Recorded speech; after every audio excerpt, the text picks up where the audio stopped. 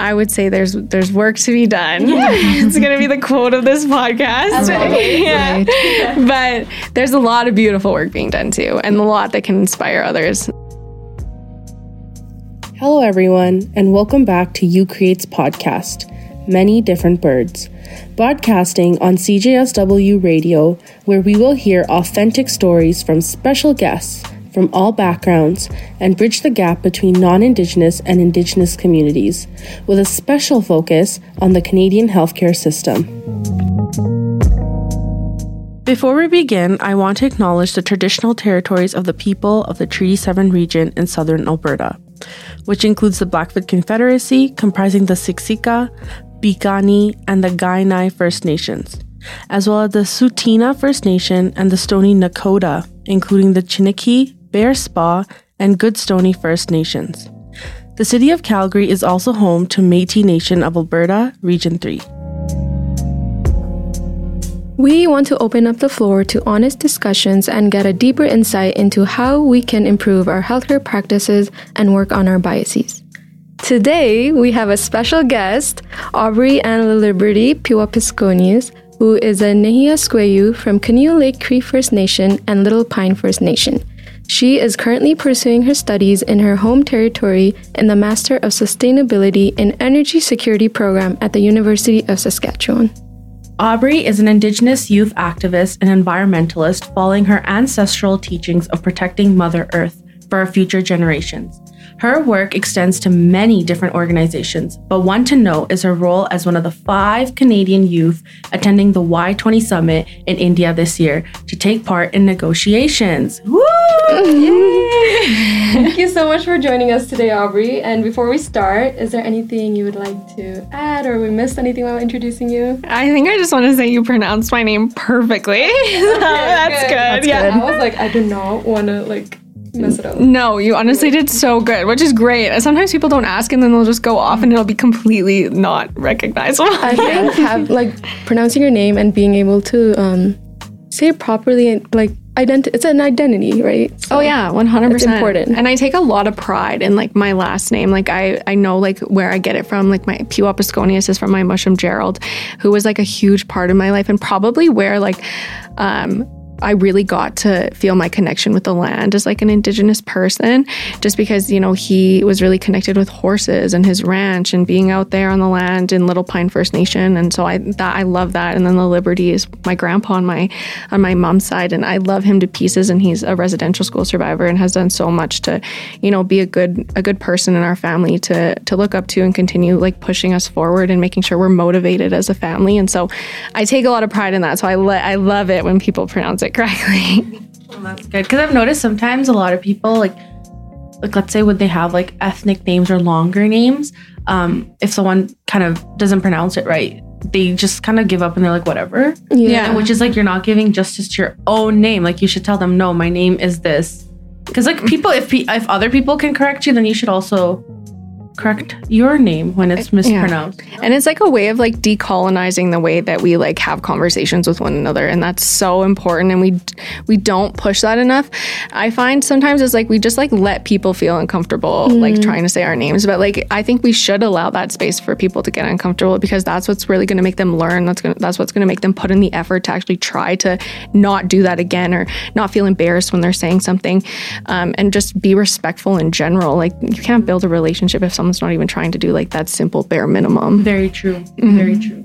It just goes to show, you could just say, how do you pronounce your name? Yeah. Right? Or the phonetics. Yeah. Mm-hmm. Yeah, those are things that I do not get asked enough. Yeah. Yeah. Okay, so I know there's a Y20 event that's coming in, but before that, I would like to let the listeners know Youth 20, in short, is Y20 Summit, is an annual event that brings together young leaders from around the world to discuss and provide recommendations on issues related to the G20 agenda. So that includes topics like economic growth, international trade, and climate change. So the Y20 summit is typically held prior to the G20 summit, if that's correct. Yeah, we have a pre-summit, and then we have the Y20. It happens it happens a bit before, so then we can bring it to the G20 leaders. Yeah, so the G20 summit is like the meeting of the leaders of the largest economies. The Y20 summit provides an opportunity for young leaders to engage with policymakers and make their voices heard on issues that affect them and their communities. So, Aubrey, I know you're getting into this. It's like slowly happening. How did you get to this particular summit, or like how did this opportunity arise? Yeah, so there's 5 tracks at the Y20 summit this year. And so mine is on climate change and disaster risk reduction. It's called Making Sustainability a Way of Life. And so for me, I really only got into like the advocacy for climate change and sustainability space in 2020 when I got involved with Indigenous Clean Energy. And with that organization, like it's all across Canada. It's a deadly group of people, honestly. Like we're all trying to work towards like this goal of transitioning Indigenous communities. And so when I got into that space, I was like, oh my goodness, like why was I not focused on this like way earlier in my life? Because the way I connect to the land is so important to who I am, just as a person who needs to, to connect to my mental health, but also just as like a First Nations Cree woman. It's crucial. Like it's a whole part of who I am. It's my prayer. It's like my Mother Earth. And so I really got into that space and I felt so passionate about it. And I wanted to find myself in more spaces where I could like amplify that, because in that space, Indigenous peoples aren't heard from enough. And we're the stewards of the land. We protect 80% of the world's biodiversity, like Indigenous peoples across the world. And so I wanted to like really get into more spaces where I could amplify that. And so when the opportunity arose, I went to COP27 this year and I met so many amazing people. And I think that's where I got to, kind of like an international advocacy space. And I was like seeing how much people across the world were doing to try to, combat climate change together. And so then I saw this posting from Young Diplomats of Canada. And so YDC was recruiting, and I saw that one of the tracks were for climate change. And then I looked more into it, and I saw that we would have the potential to create real change and real recommendations that we could bring to these leaders, who are leaders that, they contribute a lot to climate change. And then that then impacts the countries that aren't part of the G22. So how we can kind of bring the attention to that. So I applied, and thankfully YDC selected me. Yeah. And so I'm going to be heading to the pre-summit at the end of April. And then I'll head back again in August for the actual summit. But before that, like a lot more work goes into it with consultations with Canadian youth, especially Indigenous youth. I'm trying to put a focus on when it comes to climate change.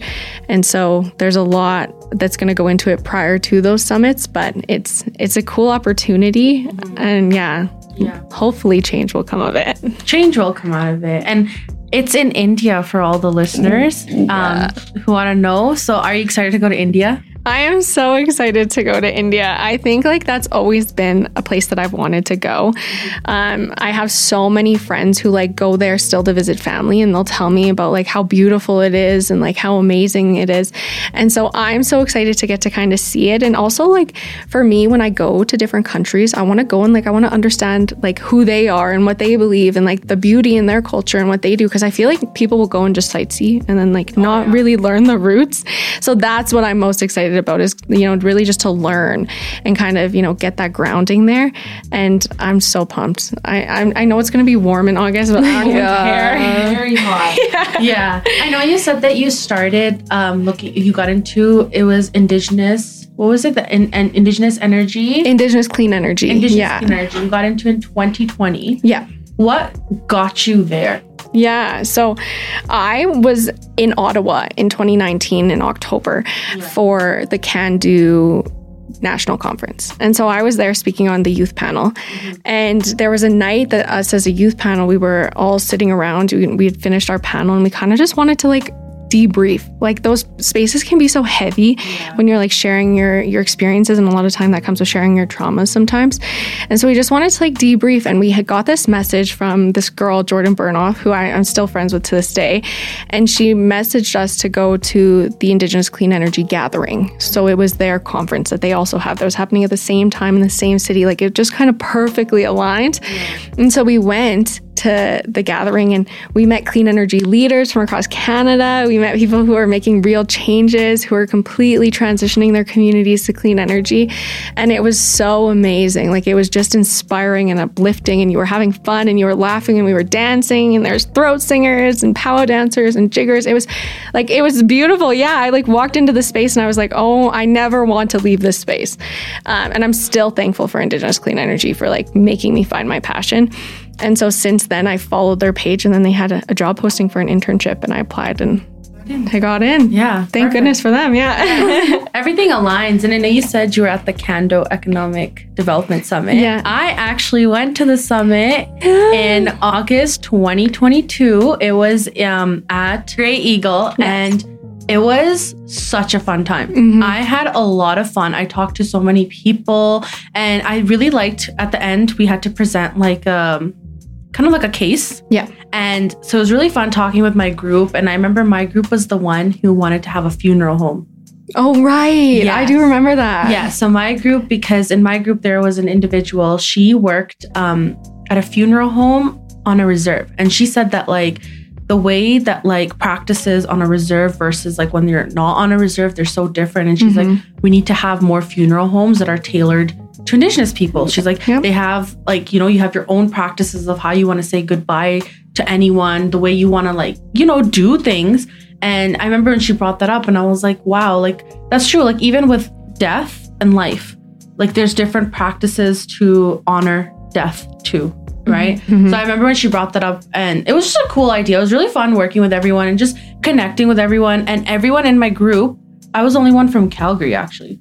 Oh, wow. Yeah. So it was nice talking to people who were, I'm not too sure, but I do remember there was a couple people from like Northwest Territories. Oh, nice. And you don't really meet people in Alberta or anywhere who are from the Northwest, who are from Nunavut or like Yellowknife, or, like it's just nice to like talk to someone who's from like a kind of like a province that you personally, I don't know if I would ever like go up north, Yeah. So it's like nice to like actually run into someone who's up north and like talk to them and see, how things are so different there. And yeah, I really had a good time at the summit. Yeah. No, Kandu's amazing. Like they try, like I love Kandu. Like I cannot say enough good things about them. I sat on their board for a couple years as the national student director, and just being there, you can see like how they try to connect youth from like coast to coast to coast to like make sure that they develop understanding of what we're all facing. Cause like we talked about before this podcast even, is there's so much diversity in Indigenous cultures and even beyond. And so it's nice because it bridges that gap between Indigenous and non-Indigenous youth to kind of learn how we can come together for economic development opportunities. And yeah, it's a cool event. I love them. They do wonderful work. I love Kandu. If people aren't following them, they should. Yeah. My favorite part was when we got to go on the reserve.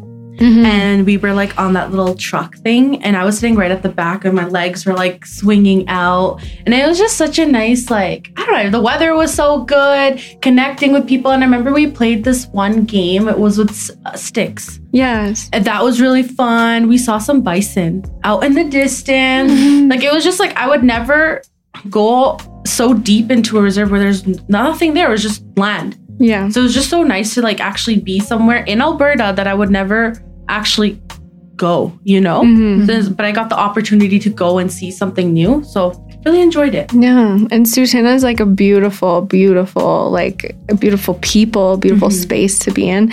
And so, no, I think that was a great experience for everyone who attended that event. Yeah. I remember you were speaking on the first day. I did. Yeah. Me and Nathan Crow, who's one of my best friends, we opened it up with a youth empowerment session, and it was so fun. Like him and I had never spoken together, but we've been friends. So we were like, this is going to be cool. And we had a good time with it. And I hope we brought together that spirit of empowerment, you know, like, because those spaces are tough. Like, there is a lot of depth in what we discuss, and, you know, even in economic development, looking at like the discrimination you face in those projects, and how like sometimes they're imbalanced even. So like, we wanted to start off the week with people, you know, knowing why we were there and getting grounded in that, and, you know, so they could carry with them for the rest of the week. And it was so fun. It was so cool. I hope people enjoyed it. I did. Good. I did. Yeah. Well, if someone is actually passionate about these issues related to climate change or wellness or anything, how would we partake in these kind of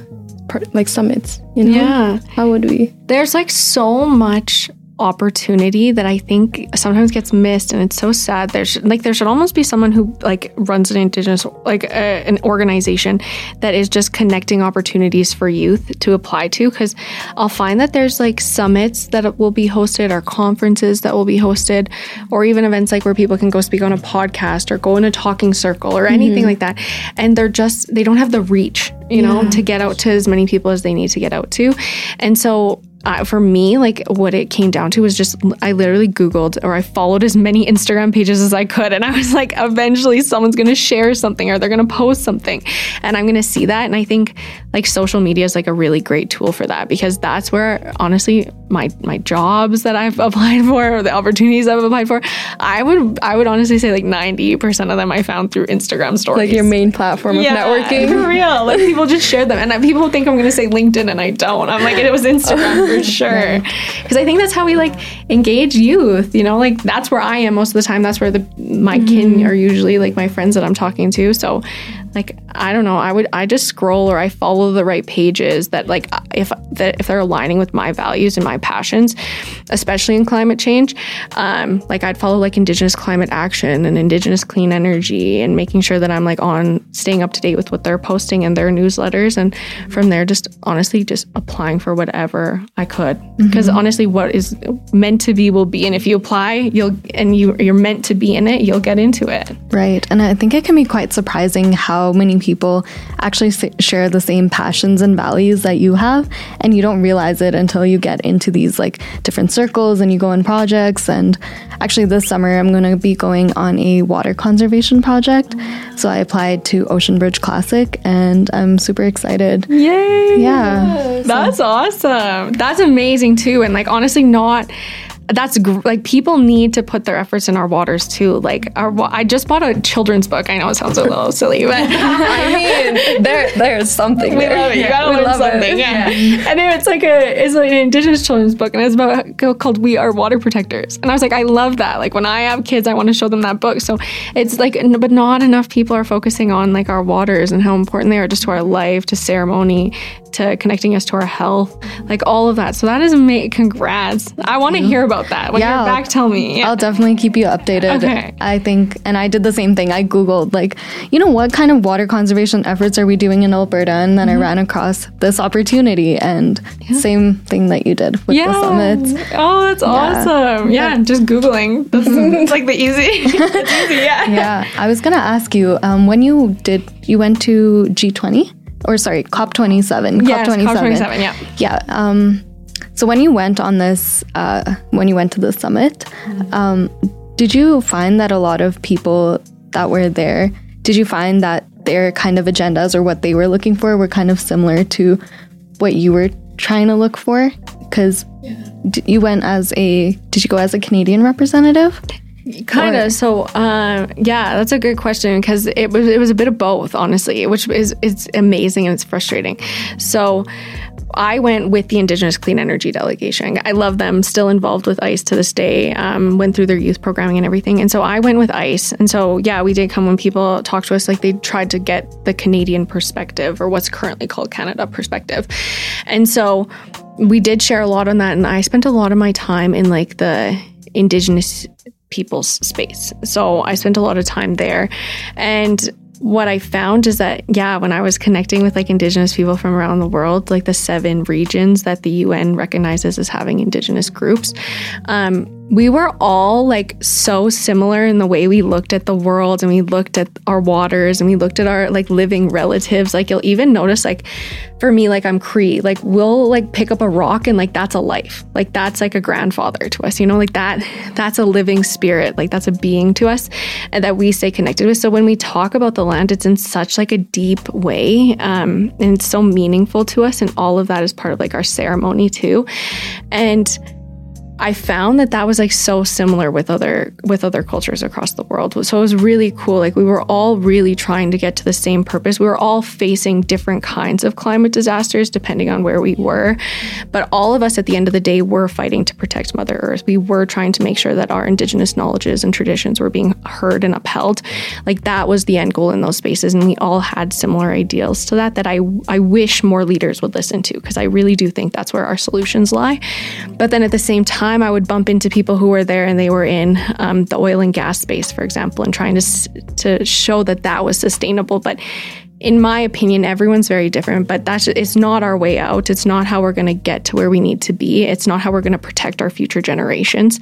And we need to stop looking at wealth as like this monetary value. It needs to be wealth of the land and wealth of our youth and what they're going to look forward to, and know that they were loved by their ancestors. So we have a responsibility to be good ancestors. So at COP, you did find phenomenal, amazing people that could inspire you forever. But then you also, you can get dragged down. It's a hard space. You're talking about the world ending, and we're talking about like heavy topics where we're being displaced from our lands because of climate disasters. And it's disheartening, or we're facing health issues as a result of, being near these spaces that are contaminating our waters or our food or our animals. And so it was a bit of both, it's so weird. You're in this middle space of feeling like uplifted and empowered and like by people that share the same values as you, but you're also seeing the people lobbying against that almost and trying to, deter the progress that we could make. To all the listeners, COP was in Egypt. Yes. Yeah. So my question is, what was your biggest takeaway? Like, did you ever get a chance to kind of reflect on the people you spoke to, someone who inspired you, someone who said something that really stuck with you, like anything? What was it could be one reflection, it could be a couple, but what did you take away? I think for me, like I was inspired by so many people at that event. Like there's no shortage of people that I like walked away as, and like people who like were my friends going to COP. I watched them advocate on an international stage, and they inspired me. And then they're still back here with me, and we're still fighting that fight. But for me, like one person that I still stay in touch with, it's a woman named Cressida, and she's an Indigenous women's activist in Papua New Guinea. And Cressida is phenomenal. She spoke on a panel, and I was listening to her speak, and everything she said was about, we look at the earth and we call it Mother Earth, like for us, it's like, it's our protector, it's our mother. We need to, be interconnected and reciprocal in that relationship. But she talks about it, and she's like, this is like, a woman to us in a lot of ways, but we're not valuing our women in this space. Like in the climate space, there's still a lot of work to be done even there when it comes to listening to Indigenous women's voices and women's voices as a whole, and their contributions. And she really pushed that forward about how like our women are affected disproportionately in this area. And then when we come to these tables, we're not listened to at the same pace we need to. And she was really advocating like that, that's also our way out. We need to listen to our youth, and we need to listen to our women. And we're not doing that enough. And so for her to go on a stage and say that and really hold that, and she still does that like back home. I keep in touch with her to this day. She's like an auntie to me, like an honorary auntie to me. And I just love her. She's amazing. And I wish more people would follow her work, and I know she does beautiful work, and she has so much love to share. And I think she is like a walking example of like why our women need to be at the forefront. Like our women and our youth need to be up there, because she's saying these things, but she's also doing the action on the ground and taking care of our communities at the end of the day. Like she does everything from like a selfless perspective, and I think that's beautiful. I know you're talking about businesses and Mother Earth, like the gap there. Do you think maybe these energy companies value Mother Earth, or is it like a point of like exploitation for business and capital gain? It's tough because I do believe, I do operations. I'm an operations consultant with a place called Tatonga Inc. and they're based out of Calgary. And Alec Carton is the owner of Tatonga. And at Tatonga, we've worked with a lot of clients that are in the energy space that do want to do meaningful work. Like they do want to work with Indigenous peoples in a way that's going to, advance our communities, our youth, our nations, hear from Indigenous perspectives and make sure that they're led, not just like taking it into consideration, they're being led by those values. And so in a lot of ways, like in that area, I've seen so much great work being done and really great people. Like at places like Pembina. Pembina's done a lot of great work. And Energy Futures Lab, they're really, pushing that forward. But at the same time, there's a lot of people out there that aren't doing that. And it is disappointing because because we're in this space and because it's such like a topic that everyone's talking about right now, people are finding a way to almost like twist the words that we say in this climate space. Like they're saying like, oh, you want to help your communities? You can help your communities by getting involved in these projects that have fossil fuels, But it's true. Like we do want to help our communities and we do want to help them push forward. But like we want to do it in a way that also incorporates our traditional values and we can never let that go. And if we're truly looking at that 7 generations principle of like making sure our next 7 generations are going to, be able to live the same way we do, if not better, then we need to be paying attention to what we're doing as people right now. And it's tough because there's even people like in the Indigenous community that are pushing that agenda, because it is true. It can create jobs, but so can clean energy, sharing our knowledge can create jobs as well. Making space for Indigenous peoples to push, what we know and what we've learned for generations and through our oral storytelling needs to be taken into consideration as well. And those can be jobs, and those can be roles to play in those projects. And we don't do that enough, but there's definitely people who, are pushing against it or, using it in the wrong way. And it's disheartening and it's frustrating, but I haven't seen a youth do that. So I think that's why it just shows even more like why we need our youth to be speaking, our youth to be sharing those things. Cause like we'll call that out right away. And I think that's so cool. Like there's a lady named Serena. She's the co-chair of the 7 Gen Youth Council, which is like a clean energy youth council across Canada, what's currently called Canada. And Serena's awesome. Like I was with her at Globe Exchange not long ago, and just hearing how she spoke about like her traditional stories and how she knew people who were pushing forward the wrong agenda or doing things for the wrong reason or just trying to do things, to look at the monetary perspective of things. She was like so open about calling that out and making sure that that was heard and that was well known and that the youth needed to be heard in those spaces. And I think that was so beautiful. It just showed that like our youth really are the ones pushing this change forward and we need to value that more.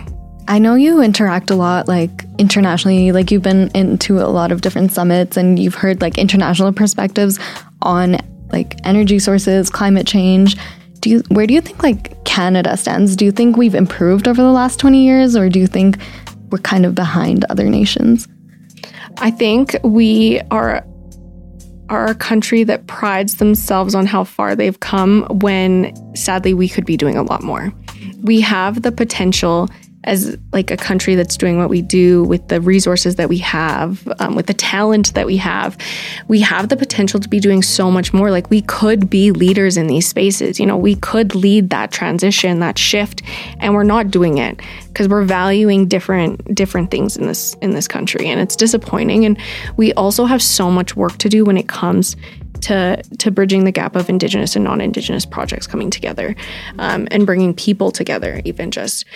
And so I think we are really good sometimes at talking the talk, and a lot of other countries look at us like we're progressive and we're safe and there's nothing going wrong here. Like we're this nice country to a lot of other places. But in reality, we have tons of work to do. Like that's not the reality at all. Like you should see how like my people in community are treated, how the things that I faced as an Indigenous person growing up in the urban city, like what I faced just from people, like, not having just basic education on that stuff, what that can do and like the disconnect that can create. And so there's so much work to be done, but on an international stage, I think people think we are sometimes like this nice, progressive country, but there's so much more to be done, and a lot that we don't show that we need to bring to the surface, and that comes with amplifying the right voices. Right. And I think you've already mentioned this before, but just to reiterate, do you think that Canadian youth need to partake in these summits and conferences and advocate for these issues? Absolutely. And I think that the issue isn't that Canadian youth aren't willing to do that. The issue is that the people who are in the positions that they can make space for youth aren't doing that. They're not doing their role. They're not doing their job in making sure that we have a space and we have a voice. It's one thing to, some people don't have us there at all. Some people will set aside seats just for youth to attend. But there's people who actually put in an effort that have us on the panels, have us educating people in industry about what we need to see. And that's where we're going to make the change. And then from there, when we're on those panels or we're in those spaces and we're in those negotiations, that's where we get added to projects. That's where we get added to strategy making. And that's where change actually comes from. We can't be this tokenized part of it anymore where they just make sure youth are there. They have to actually incorporate that in their actions in every step of the way. And if they're not doing that, you're not going to have any strategies. I do appreciate though, I've seen over the years, there are more youth opportunities. Mm-hmm. Just on the regular basis, like you said, when you're scrolling on Instagram, back in the day, I wouldn't see as many opportunities pop up, just casually just scrolling. But now I do. A lot of people are putting youth on boards and councils. There's a lot of a MP will have a council of youth. And I think the best reach, to be honest, I think is youth, because I feel as we're going up, we're attuned to looking at issues and questioning things. I feel older adults and stuff, they've just stopped questioning why things are the way they are. But I see youth are very but why? Mm-hmm. They ask the why, which is I think is needed, because that challenges notions and stuff. So I do appreciate that youth are getting more involved, but I do know there's a lot more to be done. There's always more to be done. But it's tiring to think all the time about what can be done. But there is a lot. I know the Environment and Climate Change Canada has a youth council now, and there's a super amazing, powerful woman named Sunshine who sits on that youth council. And that's just a prime example of, there are youth in those spaces, and they are being put in areas where they can influence that. But it's also making sure that those councils aren't, just councils to exist. They're councils that are actually going to be, have power to have a say in what gets decided on in Canada. And I guess we'll see. That'll take time to see. Yeah. Actually, you were talking about 7th generation or something, because this just popped in my head, because in Hinduism, that 7 is very important, because after you there's a thing where you go if you're friends for 7 years or something, it's a lifetime thing. It's just very symbolic. I just was wondering, I was curious, what does 7th generation mean? Or is there a specific symbolism to number 7 in your... Okay, that's so cool. Yeah. And that's another thing. That's why people from different backgrounds have to connect, because there's so much beauty you can find in the connection of what we believe in. And my dad always taught me that growing up. He was you got to talk to people. He was because that's, you find real beauty and real connection across the world, with our different, our world views. And so, 7 Gen is a youth council, but their name is based off of the 7 generations principle. And so the 7 generations principle is something that a lot of Indigenous people will look at. And it's that, the way that what we do today needs to positively impact our youth and our next generations, 7 generations ahead. And sometimes they'll even take that a step further and think we have to look at the 7 generations before us and how they protected us and they loved us and the cultures and the traditions that they upheld so that we can keep that culture moving forward.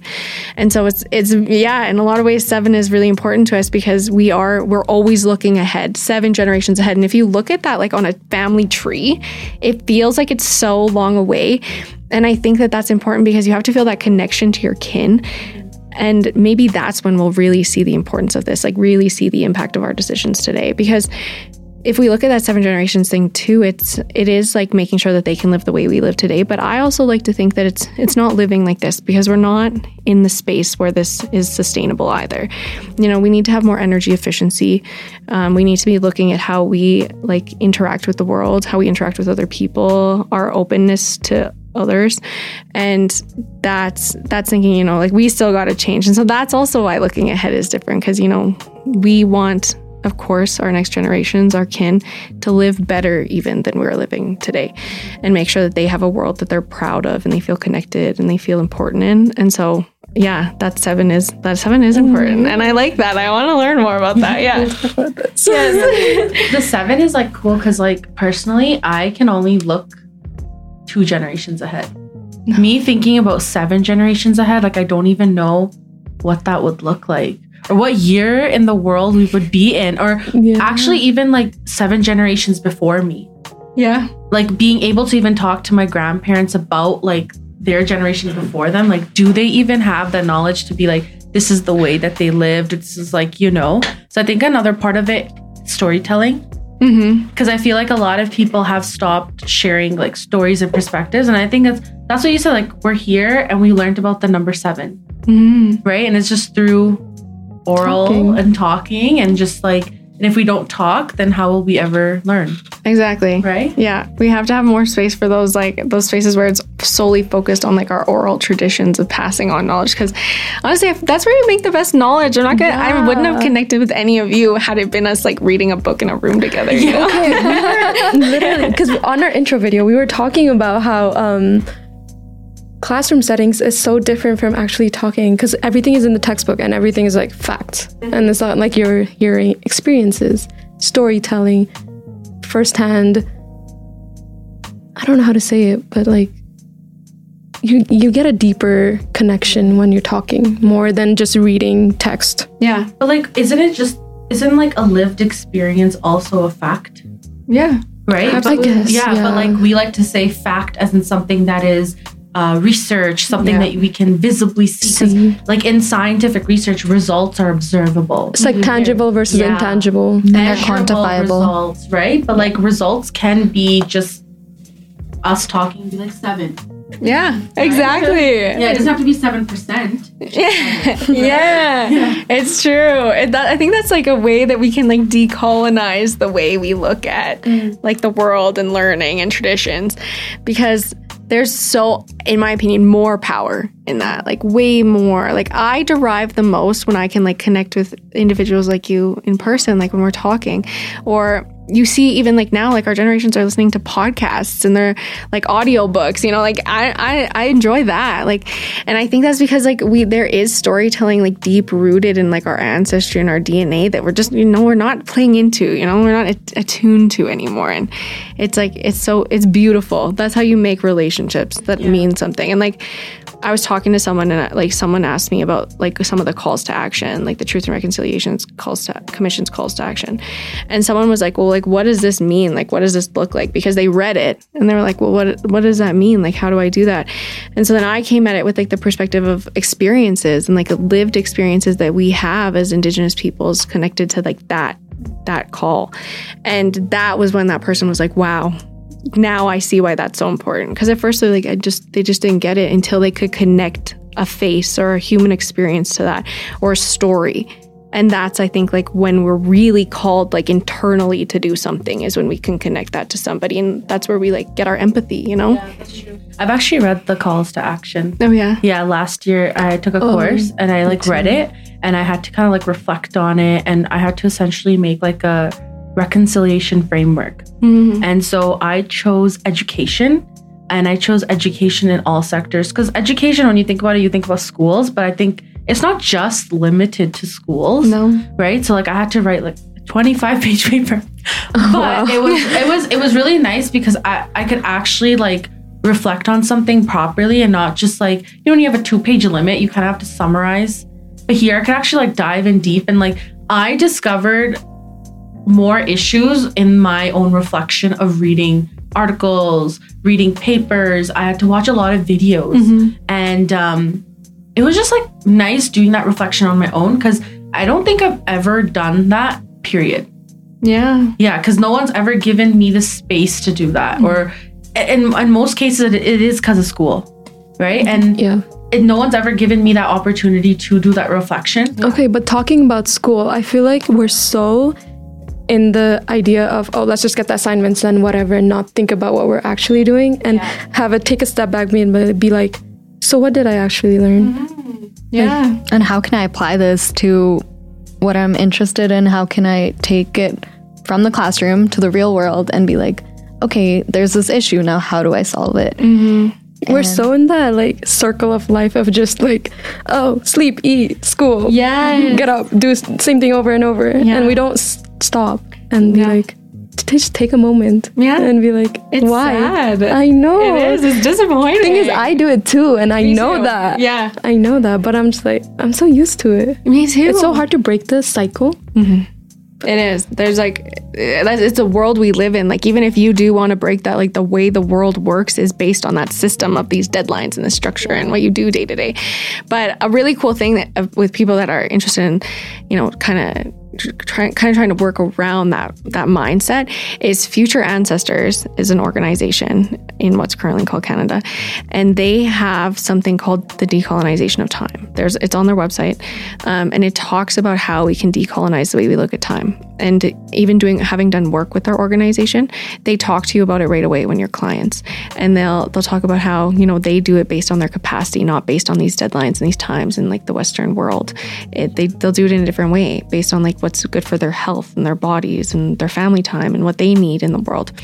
And I think that is beautiful. And if everyone could adopt that, I think we would get out of that rhythm of doing things just to do them and not doing things to actually learn from them and like reflect on them. And like, that's lived experiences is another like whole other discussion that there's just not enough time, but sadly, but lived experiences too. Like, I was just in a class about reconciliation in my master's, and I was doing it. And like, at one point I was like, I've known this my whole life. Like, it's beautiful for me to get to be in that class, of course, and like get to talk to other students who don't know about it and share my lived experiences.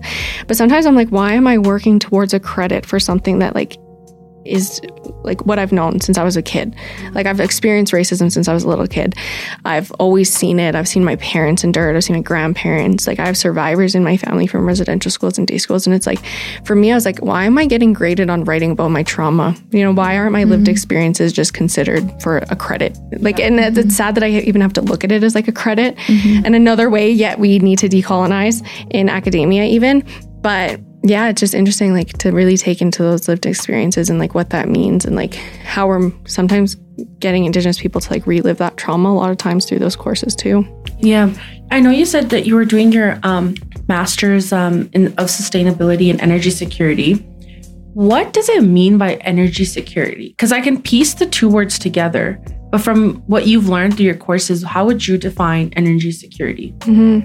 So if you look at a lot of Indigenous communities in what's currently called Canada, there's a lot of our communities that, you know, rely on diesel, which is extremely expensive, extremely bad for the environment. Communities who don't have reliable energy, you know, like communities who are literally in their homes freezing during the winter time because they can't access that heat, or communities that in the summertime it's so warm because they don't have access to that energy too. And so it's the cost to it, it's not having access to it, it's being in remote communities and not being able to easily be around power sources as well. And if the power goes out, like here, you know, we have backups, you know, we have crews that come and help us, but in rural and remote communities, they don't have that. And so energy security is making sure that we have clean solutions so that communities always have access to affordable clean energy. And it's crucial, and it's not just like supplying the energy too, it's making those houses energy efficient, you know, doing retrofits and upgrades to ensure that those communities, you know, can call their houses homes and feel comfortable and safe there. Because energy security, in a lot of ways, it plays into, you know, our entire lives. Us recording this podcast is relying on energy right now, you know? And so it means like being able to provide that sense of home and safety to people across what's currently called Canada, but for my work, particularly for Indigenous communities. Or do you think current practices are sustainable, and how do you think they can become like more sustainable? Like, how would you rate our current practices? Yeah, like Indigenous communities are definitely leading this change. And I feel like not enough people are paying attention to that. Like, if you look at the network that Indigenous Clean Energy, the organization, has, they have such a huge network, and that's because so many Indigenous peoples are taking this change seriously, like this transition seriously. I encourage people to look up AJ Escuega. He's one of the people that I went to COP27 with, and he's phenomenal. And he led like a clean energy project in his community. And he's also looking at things like energy security and educating like our peoples on what that means and how they can even do upgrades in their homes. So like, I would say again, it's so sad we keep saying this, but there needs to be more, there's more work to be done. Right. But if you want to feel inspired, I would look at the Indigenous peoples leading this change and the communities that are doing this, because there are communities that are fully like doing retrofits on all their homes to get them energy efficient. And there are communities that are leading clean energy projects to make sure that they have access to energy in their communities that's safe and is like embodying their traditional teachings as well. So I think Indigenous peoples are definitely leading it and making sure that that's happening in a good way in community, and making sure that they're lobbying with their provincial governments to ensure that that stays the same way and that other communities can do the same. And so I would say there's work to be done. Yeah. It's going to be the quote of this podcast. Yeah. Right. But there's a lot of beautiful work being done too, and a lot that can inspire others. So I would encourage people to look that up. Like, just, there's a map actually, I think, on Indigenous Clean Energy's website where they have pins where all these clean energy or energy efficiency projects are. And it's like, that are led by Indigenous peoples or in partnership with Indigenous peoples. And it's huge. It's all across Canada. And if people look at that, they'll see like there's examples out there. There's real life examples that they can take into account when they're building their own projects or doing the same things or trying to work with Indigenous communities in a better way. So we're doing, in the sense of the space that I'm in with Indigenous communities, we are doing good. And there is work to be done that other people can take part in. But we're doing a lot, and we are leading in that space. Yeah, so we were mentioning COP27 a lot, but I just want to let the listeners know that COP27 refers to like the 27th conference of the parties. So this is like a meeting where members of countries of United Nations Framework Convention on Climate Change, so UNFCCC for short. So during these COP meetings, representatives from countries around the world come together to discuss and negotiate ways to address the global issue of climate change. So COP27 took place in November 2022. It was hosted in Egypt. And it was expected to focus on implementing agreements made in previous COP meetings, and particularly the Paris Agreement. So finding solutions to mitigate the effects of climate change. So I was reading some articles, and it said it wanted to move from negotiations and just planning, which was the focus of COP26. It was pretty like vague, I think, and there was not a firm plan to achieve what they want to set. So Aubrey attended this conference in Egypt, and my question to you is, did the focus move from negotiation phase to actual implication and to how to achieve this reality, like have it in reality in a sense? Yeah, I think that a lot of the criticism that COP27 had is that it didn't accomplish what it was supposed to accomplish. And because those conversations are so vague, and because you have so many different countries coming together from different perspectives, it's so hard to push that work forward sometimes, because there's so many people that, you know, that are highly wealthy countries because of oil and gas, or because of the things that are, you know, pushing us in the wrong direction when it comes to climate change. And some people who are focused on that like wealth of it. So COP, I think there was a lot of amazing people at it that were trying to, you know, make sure that we were doing the right work, and especially paying attention to loss and damages. Because like I said, there are countries that contribute so much to climate change, but they don't pay for those consequences. Other countries in at-risk areas pay for those consequences. And that's so unfortunate. And so that's why that loss and damages was a huge part of COP27, to make sure that we are doing our job in, you know, making sure we're making our own changes in each country, but also so that, you know, we're paying for the damages that we do cause, and making sure that we're not being irresponsible and making other places suffer because of what we're doing. And so, yeah, there's a lot more that could have been discussed and committed to make real change.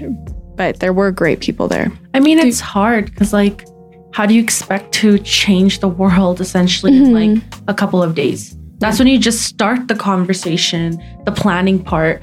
It's the implementation part and looking, you have to consider risk factors. Each country, like let's say Canada versus the US, population difference, right? Like you have to consider, there's so much more to than just one person being like, this is my country, this is what we need, blah, blah, blah, blah, blah.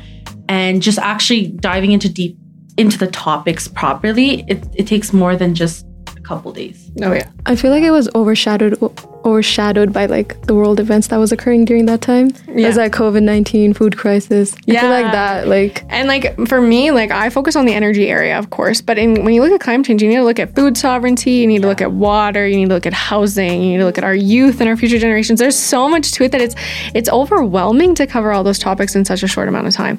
Yeah. But yeah, we do need to look at it less from like a perspective of like what my country needs and what my country's going to do better. It needs to be more of like a global effort of what we're all going to do for our next generations. And I think that's like a gap that needs to be filled there. But there was great work done. And there's lots of great people that go there, but always room for improvement. For sure, yeah. So I think my focus is a lot more on sustainability and how can we make like our healthcare system more sustainable. I've done like a few courses in sustainability and I've done a few study abroad programs. So I've always really been into how can we make our hospitals more sustainable.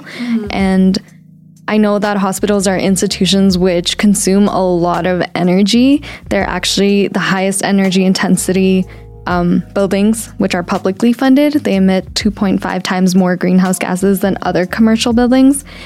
And that's not even mentioning how much carbon dioxide it takes to manufacture, transport these medical equipment. So there's a lot of emissions that do come from just a hospital, and they also operate 24/7. So there's a lot of energy demand there. So how do you think we can make our hospitals more sustainable? And do you think that this is even feasible? I think it has to be. We have to make it feasible if it's not feasible, because we don't have a choice at this point in the world. You know, we need to act urgently and we need to act seriously. So as much as it is overwhelming, don't get me wrong, which can make it seem not feasible, but we need to make it feasible. And a lot of the times too, like it's business, you know, it's companies that we talk about when it comes to this energy transition, or it's housing. But we do need to look at healthcare too, and what that does in the world that we live in. Like we need that, and if we care about that and we care about taking care of our health, then these companies, people, we need to invest in that. You know, at the end of the day, a lot of this has to do with money too. We need to invest in ensuring that our healthcare systems have access to that. They have the funding to make those adjustments too, because a lot of the time when we look at funding for the healthcare system, it does have to go to really important things like equipment and caring for patients.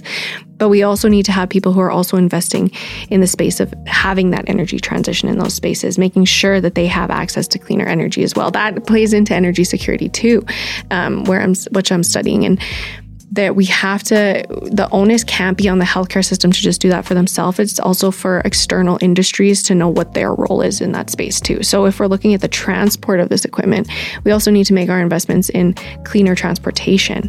So you're looking at, I have a good friend named Darian who's doing work in, working in aviation. And so looking at how we can go cleaner in that space as well. And so that's going to then play into, you know, the offsets that and the different changes that the healthcare system can make too when it comes to that, and not feel like that onus is on them to purchase carbon offsets when they're shipping things to themselves, but instead to make sure that it's clean in the first place, you know, that we're actually making changes first and foremost. And so there's a lot of work to do. I think we need to have that clean energy though. Like there's so much energy there. I work for an organization that also uses a lot of energy. And for us, we take a lot of responsibility in making sure that one day we can look at what that looks like to make our energy sources cleaner as well. And so we need to do that with healthcare, but we can't put the onus just on the healthcare system. It has to be on us, like industry investing in those changes too, because it is overwhelming for sure, but it can be done. It absolutely can be done. And we're definitely seeing that. Like, I think they are trying to take steps. I'm not sure if you've heard something called the Green Hospital Scorecard. So it's basically a scorecard that was developed by the Ontario Hospital Association, and it kind of serves as a benchmark to recognize efforts by hospitals in different sectors. So that would be water conservation, waste management, pollution prevention, etc. And each hospital which participates receives like a bronze, silver, or gold status. And then these top performing hospitals receive like a Green Health Award. So that's something I've actually kind of seen. I know the Rocky View Hospital has one. I know AHS partakes in this. So what is your opinion on that? Do you think these kind of little steps are effective? Absolutely. I think that like it's easy to be a pessimist, pessimistic in this area. Like it's so easy to do that. And sometimes that's overwhelming and that brings on anxiety and brings on this burden. But absolutely little changes are equally as important. And honestly, people don't pay enough attention to waste reduction as well and like different avenues that can go as well. Because it's not just about energy. Like I said, it's about being more efficient in the way that we do things. And so if we're looking at all these like little spaces too, these little things aren't going to get us all the way there, but they are a big part in the grand scheme of things of how we are going to get there. You can't run a mile without training to do smaller aspects first, I'm not going to go straight into it. And so we do need to do those little things. And I think that that's a motivator for some places and in some spaces to get us there. And so I love that. I think that's amazing. And there's like definitely work in all areas to contribute to sustainability. Like I said, mine is in energy, but others might be in different spaces, like looking at waste. And then there's definitely there's beauty in making sure that we take time to appreciate the advancements that we're making too, because it is overwhelming. It can give you so much stress too. And things like that are just as important. It's that we're making the incremental changes, but it's also that we're acting with urgency. And I think that that's the next step is bringing in those changes, but then taking them the step further to make sure that they're actually going to impact it on a large scale. Right. And I know earlier you mentioned that Indigenous communities are at the forefront of bringing about a lot of like this climate action and climate change. Do you think that Indigenous like healthcare as well is doing that? Do you think that they have more sustainable energy sources compared to non-Indigenous communities? And do you see that maybe non-Indigenous communities are catching on to what they're doing?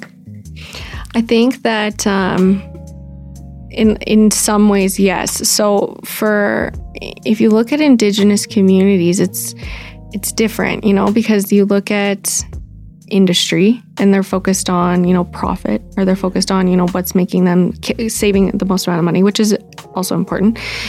So you can spend it on things, especially in healthcare, that are important when it comes to treatment. But for Indigenous communities too, in every single thing that we do, it has to come back to our culture. It has to come back to our values, our traditions, who we are as a people, our ancestral knowledges. And at the forefront of our knowledges is connectedness with Mother Earth. So in a lot of ways, we're leading in this space because we're leading with our identity. We're leading with our culture. And that comes with making sure that what we do is done in a sustainable way. Because if we're not acting sustainable, how are we expecting the rest of the world to do that, And all we can do is hope that other people are catching on and hopefully feeling inspired by that. And I think a lot of people are. Like a lot of people change their businesses so that they can partner with Indigenous communities to have those at the forefront. And so we are doing that because we're leading with our hearts, because if we're not doing what we need to do, we're harming our animals, which we hunt then to live off of. And we do that also in a sustainable way. Like you look at the stories of the bison and how we used every single part of it. It did not go to waste. And like it's little things like that like you don't think play into it, but they do. So you have to look at that traditional teaching, the ancestral knowledge that comes there too. So yes, Indigenous people are doing that, but that's because it's our way of life. It's who we are inherently.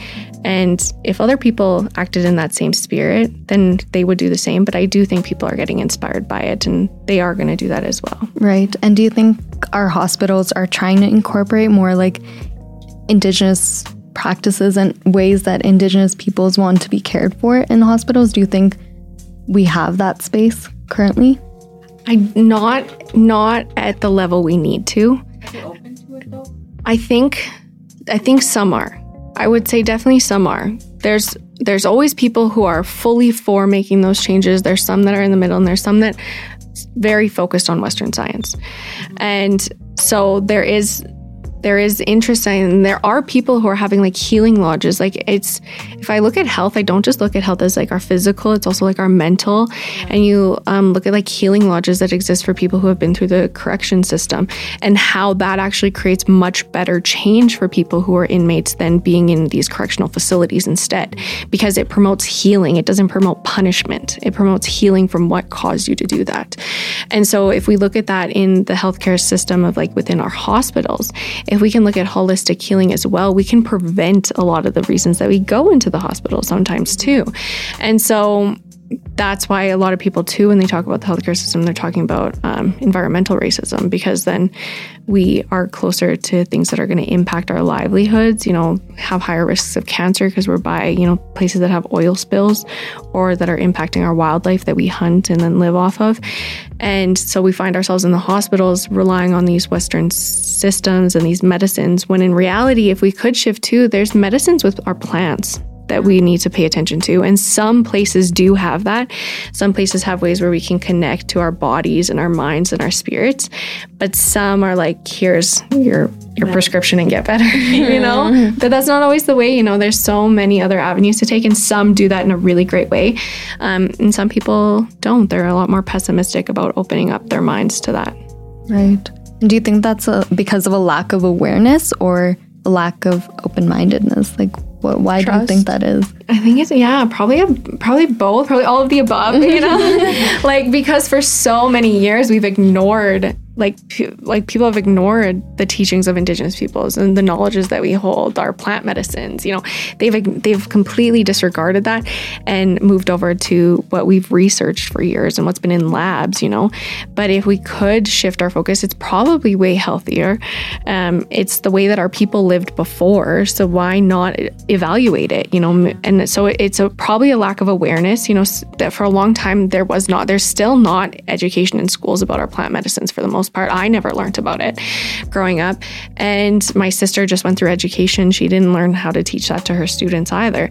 And so I think it's a mixture of that awareness. So that plays into our education system as well. And then it is like the lack of open-mindedness too, because even if you do have that knowledge and you see that, some people are going to think, why aren't we just sticking with what we were already doing, what was already working? When in reality, we could shift, and maybe we'd feel better in our bodies too in a lot of ways, because it'd be healing with Mother Earth, I've seen like a lot of policy making, like let's say like back in the day, go like 5 years back, policy making was the foundation, like results, having something that's observable, tangible was the foundation of making a policy. Mm-hmm. So now that we're as youth or as people who are kind of like, let's say Gen Z, like we have to ask the questions of why are you doing this? Why are you doing this? So we don't just look at facts, cold, hard facts of this is this and this is that, but we look at, but this can make someone feel this way. Mm-hmm. So we add a bit more like empathy. We add a bit more of like that touchy-feely type, And I think like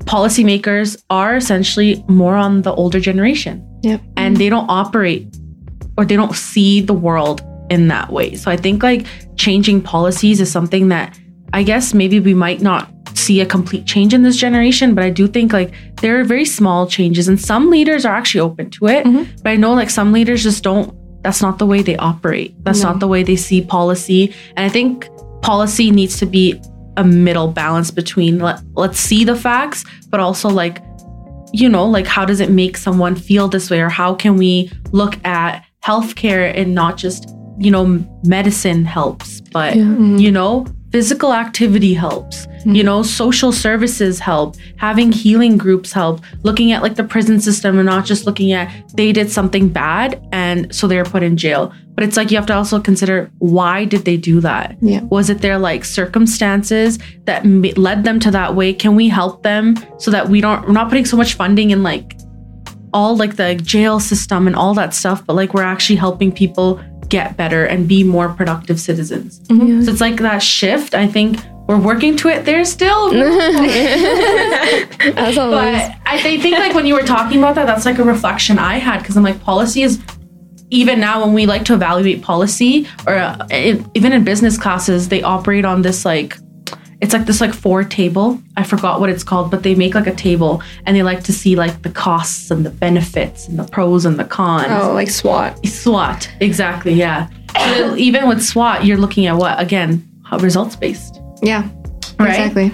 Yeah, and like another thing I wanted to ask is like, let's say if we make energy systems and hospitals more cleaner, more sustainable, I think like just in general, like it takes so much money to create, let's say, a technology, a healthcare device, a healthcare technology. And already just to access healthcare is so expensive. I just like, do you see the costs of healthcare rising by implementing more sustainable energy systems and making practices a bit more sustainable? Because already healthcare is very hard to access. It's very expensive. And there's so many issues already in the healthcare system that do you see that they kind of balance it? Like, do I put more money into, let's say, reaching out to communities, making things more inclusive, or do I focus my energy and all my resources on trying to create technology that's more sustainable? Like, do you see a middle balance, or what do you think about that? I think a lot of people see it that way too, but when we look at, transitioning to cleaner energy sources, the upfront costs, yes, it is quite a bit to look at, and it can be overwhelming to transition to that system. But when it comes to the actual like electrical work, it's not hard to switch over to that. And in the long run, there are tons and tons of studies out there that show that in the long run, the costs of operating facilities when you transition to greener energy are so much lower because we're not paying for those fossil fuels to, go up, and you're not paying for oil and gas to, be powering us. We're instead, utilizing Mother Earth. We're utilizing, whether it's wind or the sun, or we're using like bioenergy. We're utilizing what we already have, and that's in turn making our costs go down. So if you look at it on a smaller scale, which is sometimes easier to understand, is like if you look at your house, you're paying for energy that comes from your utility, your provincial utility, or whatever you use. In Saskatchewan, it's SaskPower. So we're buying that power from there, which is coming from oil and gas sources, which we have to pay for because they have to pay for that to be extracted and used. But when my house got solar panels, then our energy was coming from, the sun. And that was in turn helping power our house, which lowered our power bill because we didn't have to use as much power from the utility. And we were then instead able to use cleaner energy, which lowered our costs. But also, it kind of felt good as like a person to know that like what you were living on was, something that was cleaner. It was better for the environment around you. And so our costs went down, and then, we saved money that we could then, put into other things that our family was important to us. And if you look at that on a bigger scale in the healthcare systems, if we did that on a large scale for them, it would lower their costs for those operational costs that they could then put into other spaces. So yes, that upfront cost can be overwhelming, but that's where we need investments. That's where we need people to get on board. And when we do that, in the long run, the operational costs of these facilities is going to be much, much lower, that we can then invest those dollars into other places, in holistic healing too, where we can like change our systems, but also build on that. It's not about just relying on Western science or Western knowledges or Indigenous teachings. It's bridging those together. That's what reconciliation is bringing both together, not valuing one over the other, but making sure they're working with one another. And so that's what we need to look at too. It can be overwhelming, but in the long run, it is what's going to be a solution for us. One of many. Yeah. Because I know you're talking right now about business, policymakers, and all that, but I know you also talk about holistic in healing and plant medicine and all that. So from your personal standpoint, how can we make healthcare practices more indigenized and inclusive of Indigenous ways of knowing? Yeah, there's so much opportunity for that, and it's exciting, and I hope more people adopt it. But like for me, like when I have a toothache growing up, my mom and dad would be like, I would have rat root. you know, like you don't hear, I'm not going to go to a doctor and the doctor's going to be like rat root, you know, like they're going to be like, here's some medicine to manage the pain, take an Advil, take a Tylenol, you know, that kind of thing. If I'm going to get like sick, like motion sickness, I'll be like, take a Gravel, you know, but growing up for me, it was actually really cool because my family didn't like rely on that so much. They relied on other ways of doing it. So like for us too, it was about, you know, having that rat root when you had like a sore tooth, you know, making sure that you had that, having certain teas if you had an upset stomach. When COVID came around and we had to take care of our immunity, we had skunk oil, which sounds a bit nasty. It wasn't, I promise, I took it. But we had skunk oil, you know, so we utilized the plants, the animals, what they had. Growing up, I had eczema, like really bad on my arms. And I have, you know, discoloration on my arms now because of it. But what actually ended up healing my eczema, and I haven't had it since I was young, was bear grease. You know, so it's things like that that are really beautiful, and they come from the land, they come from nature, and those can heal us. We need to use them in a right way and appropriately so that we're not extracting more than we need and not disproportionately affecting our other living animals and beings. But there's so much healing power in that, you know, when we rely on that. And from that, I felt better. You know, I wasn't putting things in my body that I felt weren't meant to be there, things that weren't already part of, you know, nature. And so it was really beautiful. I felt better about healing because of it, mentally even. And I think that comes with it too. Like if you look at your gut health even, there is medicine and, you know, pills that you can take and supplements.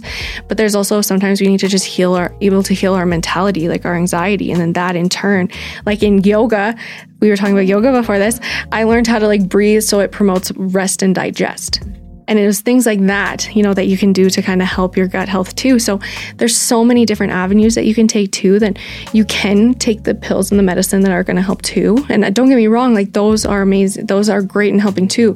But also that we're looking at other avenues for the people who want to take those avenues. Yeah, talking about homemade remedies and stuff. In my culture, we have something called haldi doodh, which is basically turmeric milk, and we drink this when we're sick. So it's like, yes, there's pills, supplements, and all that, but I feel like having these homemade remedies, it feels like, I don't know, I think you have a mental connection to it, so it's like a help to, I don't know how to say it. It's funny, Energy, you mentioned it, because I was actually just thinking that. I was also thinking that. My dad forces me to like drink turmeric and milk, and I'm like, what is this helping me with? Like, what is turmeric gonna do? But like, it helps with inflammation. And it's a natural thing. Turmeric helps with inflammation. And on the plus side, turmeric plus milk is it's like this. It's sweet. It's actually really good. So just have it on the regular, honestly. Yeah. It makes your teeth a little yellow. Right? I think too, like with holistic healing, is it's not just, it's really beautiful in a lot of ways too, because it's not just reactive. Like once you get an infection, it's about being preventative of like what you can get to, like making sure you're taking care of your body, making sure you're getting the right amount of supplements, making sure that you're eating properly, you know what your plant medicines are if they come up, so you can address them right away instead of it getting further to turn into something like an infection. And so there's a lot of potential there, and I think that like we've all said, it connects our mind to it too, you know, it's a whole body thing. Like our healing is a whole body thing. It's not just, you know, I hurt my arm, so I gotta help my arm, you know, it's like I gotta really connect there, you know. And I think that's where like real healing comes from, because a lot of times when you're healing from sicknesses, even like there's trauma in that, and if you can do that in a way that protects your mental health too, that's so important. You know, you kind of talked about how in the healthcare system you've experienced racism. Mm-hmm. You've seen your grandparents, your sister, your parents. How, like, for you personally, how did that make you feel? Because like I know sometimes when I go to certain parts of Calgary, and this was when I was really young, I would say I was probably in grade 5, 10 years old. I'm walking down the aisles of Superstore in the cereal aisle, and I felt out of place. And I've been in Calgary since I was 6, you know, so why am I out of place in this special quadrant versus when I go back to my quadrant, I'm like, this is home. Like, I feel safe here. I can walk in any store and feel like, okay, like I'm welcomed here. But I walked into that store, walking down the grocery aisle at 10 years old, feeling like, why are people looking at me weirdly? Why do I feel weird? You know? So kind of just how you what was the first time kind of reflecting on it too? Because I reflected on this a couple years back when I kind of like actually made note of, oh shoot, like that actually happened, you know? Yeah. And it's sad because it's like people think it's like just a one-off, like that happens and you deal with it and you're mad for a minute and it's gone. It's not. It stays with you literally forever. And so it's hard. Like my mom is like a principal in high schools, and my dad is an electrician, and you know, my sister's in education and social work, my brother's in school, post-secondary. I'm in this like clean energy space and corporate social responsibility space.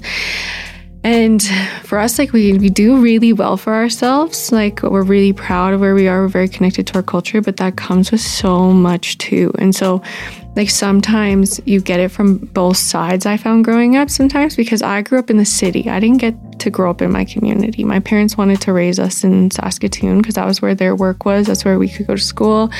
And so for us, sometimes like we weren't, you know, Indigenous enough for our First Nations friends, and we were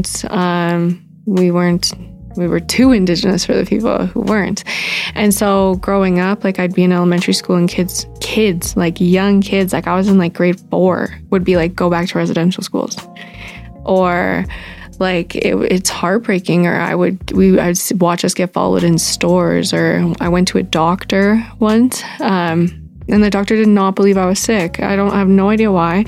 Would not believe I was sick, and chalked it up to that they thought I got abused at home, which I did not. I came from the most loving home. I love my parents. Like I love my whole family. And it's disheartening. Like you carry that with you, and then that in turn creates a lot of distrust in the world. So like even today, like I'll go like walk around a mall, or I'll go grocery shopping, and I'll be like, is this person following me because they're just making a loop, or are they following me because of the color of my skin, or are they just following me because they think I'm going to steal because of these stereotypes that they have? And so it's tough. And like for me, even like like First Nations people a lot of time are labeled incorrectly as, you know, alcoholics. So I would go out and have a drink with my friends, and then some racist person would make a comment about how, you know, all your people are like that, you know, and you carry that with you in so many spaces. So you're not able to trust anybody. And it's tough. It's really hard because as a result of that hate you get outside of your communities, there's then hate built up in your community, and there's that lateral violence aspect of it too. And so it's really, really difficult. And yeah, like I think I've always known it, and it's sad because like you can be like a little kid and realize it, but you can't put a name to it. You can't call it racism. You can't call it discrimination yet, but you know it's there. You know what it is, and it still exists to this day heavily. Like there's not an experience I have where I don't face it, sadly enough. The same with many people of color. And it's hard because people aren't willing to educate themselves. And that's what's the most frustrating part. Like there's just some people who, my dad always tells me, like, especially being in like this advocacy space, I get so frustrated and worn down, and I get such bad anxiety. And my dad's like, you can't teach people who don't want to learn. Yeah. And he would always tell me that. And he'd be like, you can't get frustrated by that stuff. And then I'd talk to my mom and I'd be like, how? Don't you let it bug you? And she's like, it's when you deal with it your whole life, like you're used to it. And that's just disheartening. And to watch my grandpa, who has survived so much, go through what he went through, my mushum, who passed away with what he had faced in life, my dad, who's like went to day schools, a survivor of day schools, it's sad. And there's still people who don't tell their stories, and that's because it was so bad, and people don't listen to that. They don't pay attention to that. Or like when those burials were found, when the grounds were searched, people would be like, oh, that was just because there's illness. There weren't cemeteries at other schools. So why was there at Indigenous schools? And they're not schools either. I hate calling them schools, but it's a result of what's happened for years, and we still face it today, and it's tough. So like for me, because of what I faced when I went to go see a doctor, and them assuming I came from an abusive household just because of my last name and the color of my skin, like they don't even have to look at me. They'll see Pewapisconius and automatically judge me, and I can see it on their faces. Or one time I was driving my partner home a long time ago, and we were pulled over, and I was totally fine. I was tired. I was in my pajamas. I was ready to go to bed. And he was totally nice to me, totally friendly to me. It was dark. And then he saw my license. He saw Pio Pasconius. And he made me get out of my car. He pushed me against my car. My hands were behind my back. I had to do a breathalyzer. I had to walk the line. And it was really, really tough. Like, it was not a fun experience because I knew that the second he saw my name, even because it was dark and he couldn't tell that, maybe he couldn't tell right off the bat that I was Indigenous, the second he saw my last name, it was a totally different way I was treated. And I still carry that with me. I don't trust cops because of that. I don't trust doctors because of what they said to my parents that day. I tore my meniscus and they didn't believe that my meniscus was actually torn and I was like in high school. And so it was just, you lose trust in the systems really fast that way. And it's really hard. And I feel like once you lose trust, like it's with anything, once you lose it, it's very hard to gain it, especially because when you're talking to, let's say, your family doctor and they're not treating you the way you want to be treated, it's so hard to find another family doctor. Mm-hmm. And that family doctor might do the same thing. So now you have two bad experiences. Mm-hmm. And at that point, you just give up because you're like, I don't want to try. Yeah. I'm exhausted. Like, why am I putting so much effort into taking care of my health or taking care of this or that when there are people there who are specialized in also helping me with that? Mm-hmm. But they're not. And it's like, you can't yes, you can control your health, but you have your limits too. Yeah. You can't prescribe yourself medication. No. Right? Like, you have to go see a specialist if you have something. Like, you can't just do stuff on your own. So it's like hard to like find that middle balance. Like, I work with this organization and basically her chiropractor, she's open with her story. Mm-hmm. And her chiropractor, when she said that, I don't want dry needling, like, don't give me dry needling. What did he do? He put the dry needle in her when she wasn't even ready for it. And this was her chiro that she's had since she was a child. Mm-hmm. So she's like, I don't know why this changed, know? And she was telling me, and she's like, I don't like going to the doctors anymore. I hate doing this. She's like, I don't like going to my physio. She's like, and because of the way that they've treated her and just, she was put on AISH after, she's like, now I'm practically homeless. And just like how one situation can just a domino effect into like bad things. Yeah. Not even good things, just bad things for her. So like, I can see like how once you lose trust, it's just so hard to even be like, you know what, I want to try it again because you have no effort left in you to try again. Mm-hmm. Right? Exactly. Yeah. It plays into everything else. And I watched my sister go through it. Like, she's a type 1 diabetic and she's dealt with it her whole life, like with people doubting her or not believing what she's saying or assuming she just wants a certain prescription, which is ridiculous. Just because of like what she looks like, or because they honestly like, they don't have respect for you sometimes if you have like a certain skin color, and it's so disheartening. Like, they just assume these oversimplified stereotypes of so many people. And I think that there needs to be more training in that space, because if we're taught from a young age that these are the systems that are going to help us, but you're not going to teach those systems how to actually help us and help all people, that you're just going to keep creating those toxic cycles in these people's lives and then blame us for the reason we get into those spaces sometimes. So there's a lot of work to be done, as with anything. Yeah. No, it's definitely disappointing that we're hearing stories like this and it's 2023. Like, yeah. I'm disappointed, but I see it in the hospital. I volunteer in emergency, so I definitely see experiences and things like that. I've faced discrimination. Mm-hmm. I've had my own experiences, so it's very disappointing. But that's why we have this platform where we can talk about these experiences and criticize our system. And when we do have these open conversations, we are able to bring about change, and we're able to let the larger community know that these problems still exist. These are not just, past problems. We're still facing them. We're going through them. And that comes back to our own campus community. How do you think our students can become more aware of certain issues, whether that's discrimination, whether that's climate change, whether that's energy sources? We've talked about so many different issues today. Yeah. What do you think our youth need to do? I think that in a lot of ways, like, a lot of people come from very privileged spaces. The people who have a lot of the say come from very privileged spaces sometimes. And so what they need to do is really just, it sounds so simple, but it really isn't. And I think this is where I've had the most of my troubles, is that they don't listen properly. You know, like I'll tell people, like I was on this student group once and I was a VP of charity at the time.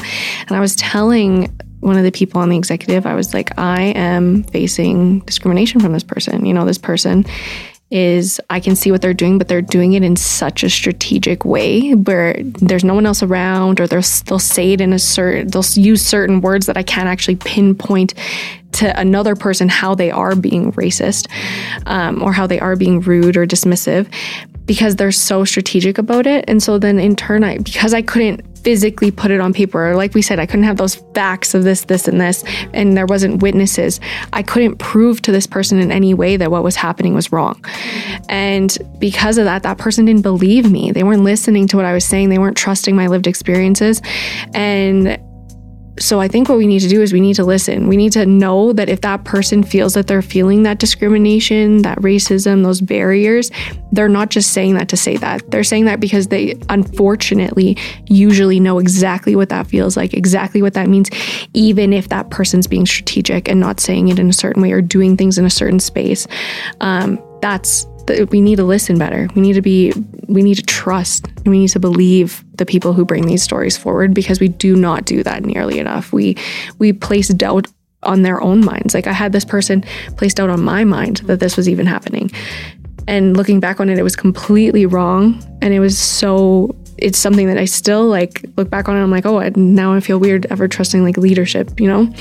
And so we just need to be more active listeners, and we need to trust that when somebody knows something's wrong, that is wrong. Even if that's not from our own experience, we have to trust that person knows what that experience is for them, and stay true to that and really hold people accountable. I like how you said their experience, like their own experience from them, right? Like you have to trust what someone's going through, even if you've never gone through it, they might be going through it. And even if you have, like we say, you know, there's individual differences. The weight that we put on certain things can be different, too, right? And the way that certain things that we've gone through in our past, our traumas and stuff, that can lead us to, even if we've gone through the same thing, to react to it differently. Yeah. Right? Yep. Exactly. Yeah. Okay, so to wrap up here, because we've had a beautiful conversation, I feel very, very inspired today. You're so powerful, you're very inspirational, and we're so glad to have you on our podcast today. But before we wrap up this episode, I would like to ask you one more question. If you could leave our listeners with one main idea or takeaway for today, what would that be? I think the main thing would be to, build kinship with Indigenous peoples. Like I think what we've had in this conversation is so cool, like as people who come from, different spaces, backgrounds, teachings. And like even before we started recording, we had really beautiful conversations and we were finding connections throughout this whole podcast. And like I feel like a deeper relationship with all of you. And I feel like it's something that's like, it's true. There's reciprocity here. There's so much trust here. Like I don't tell like some of the stories that I just told to any like most people. And so I think like build true kinships like with people, because like that's what's going to actually like be our solution out of a lot of the troubles that we have. It's that we don't build those deeper connections. We do it from a transactional perspective, not from an interconnectedness perspective. And so for that, I think if we're going to build real change in healthcare or in sustainability and climate action, it's going to be through building meaningful relationships and seeing the beauty in our differences and how those can come together. I think that would be the primary thing, and not to take that lightly. Because if we don't do that, we're going to just be stuck in the same cycle of I'm doing this, you're doing that, but they're not coming together. Yeah. I feel like we say that a lot, that like there's beauty in differences, but I feel like it's just something that we like just say, but we never actually sit back and reflect on that statement. Yeah. Like what is beauty in difference, So that's like something that like I just like in papers we write it, we say it to people to prove a point, but like I feel like we never actually reflect on what it means for me or what it means for you, what it means in a space, in a system. So it's kind of, the reflection piece I think like is also needed too. Absolutely. Yeah. Self-awareness is key as well. Like we all contribute sometimes to these spaces that are toxic, and we need to know what our role is in that and how we can change that. I agree. But no, thank you so much, Aubrey, for coming. I know you came all the way down from Saskatoon. Thank you so much. And it was really nice seeing you again and connecting with you and just learning and hearing your stories and just learning a little bit more about like the kind of energy field. That's something that I'm very brand new to. Mm-hmm. So it's kind of just, even COP Y20, you know, I saw it online, but just like truly knowing someone who went there and just hearing your stories was really nice. Thank you. We want to thank CJSW, the Indigenous Global and Local Health Office, Grandmother's Lodge, the UCreate team, and our editor, Atia, for helping us with this podcast. Keep a lookout for the next episodes, and until then, stay warm.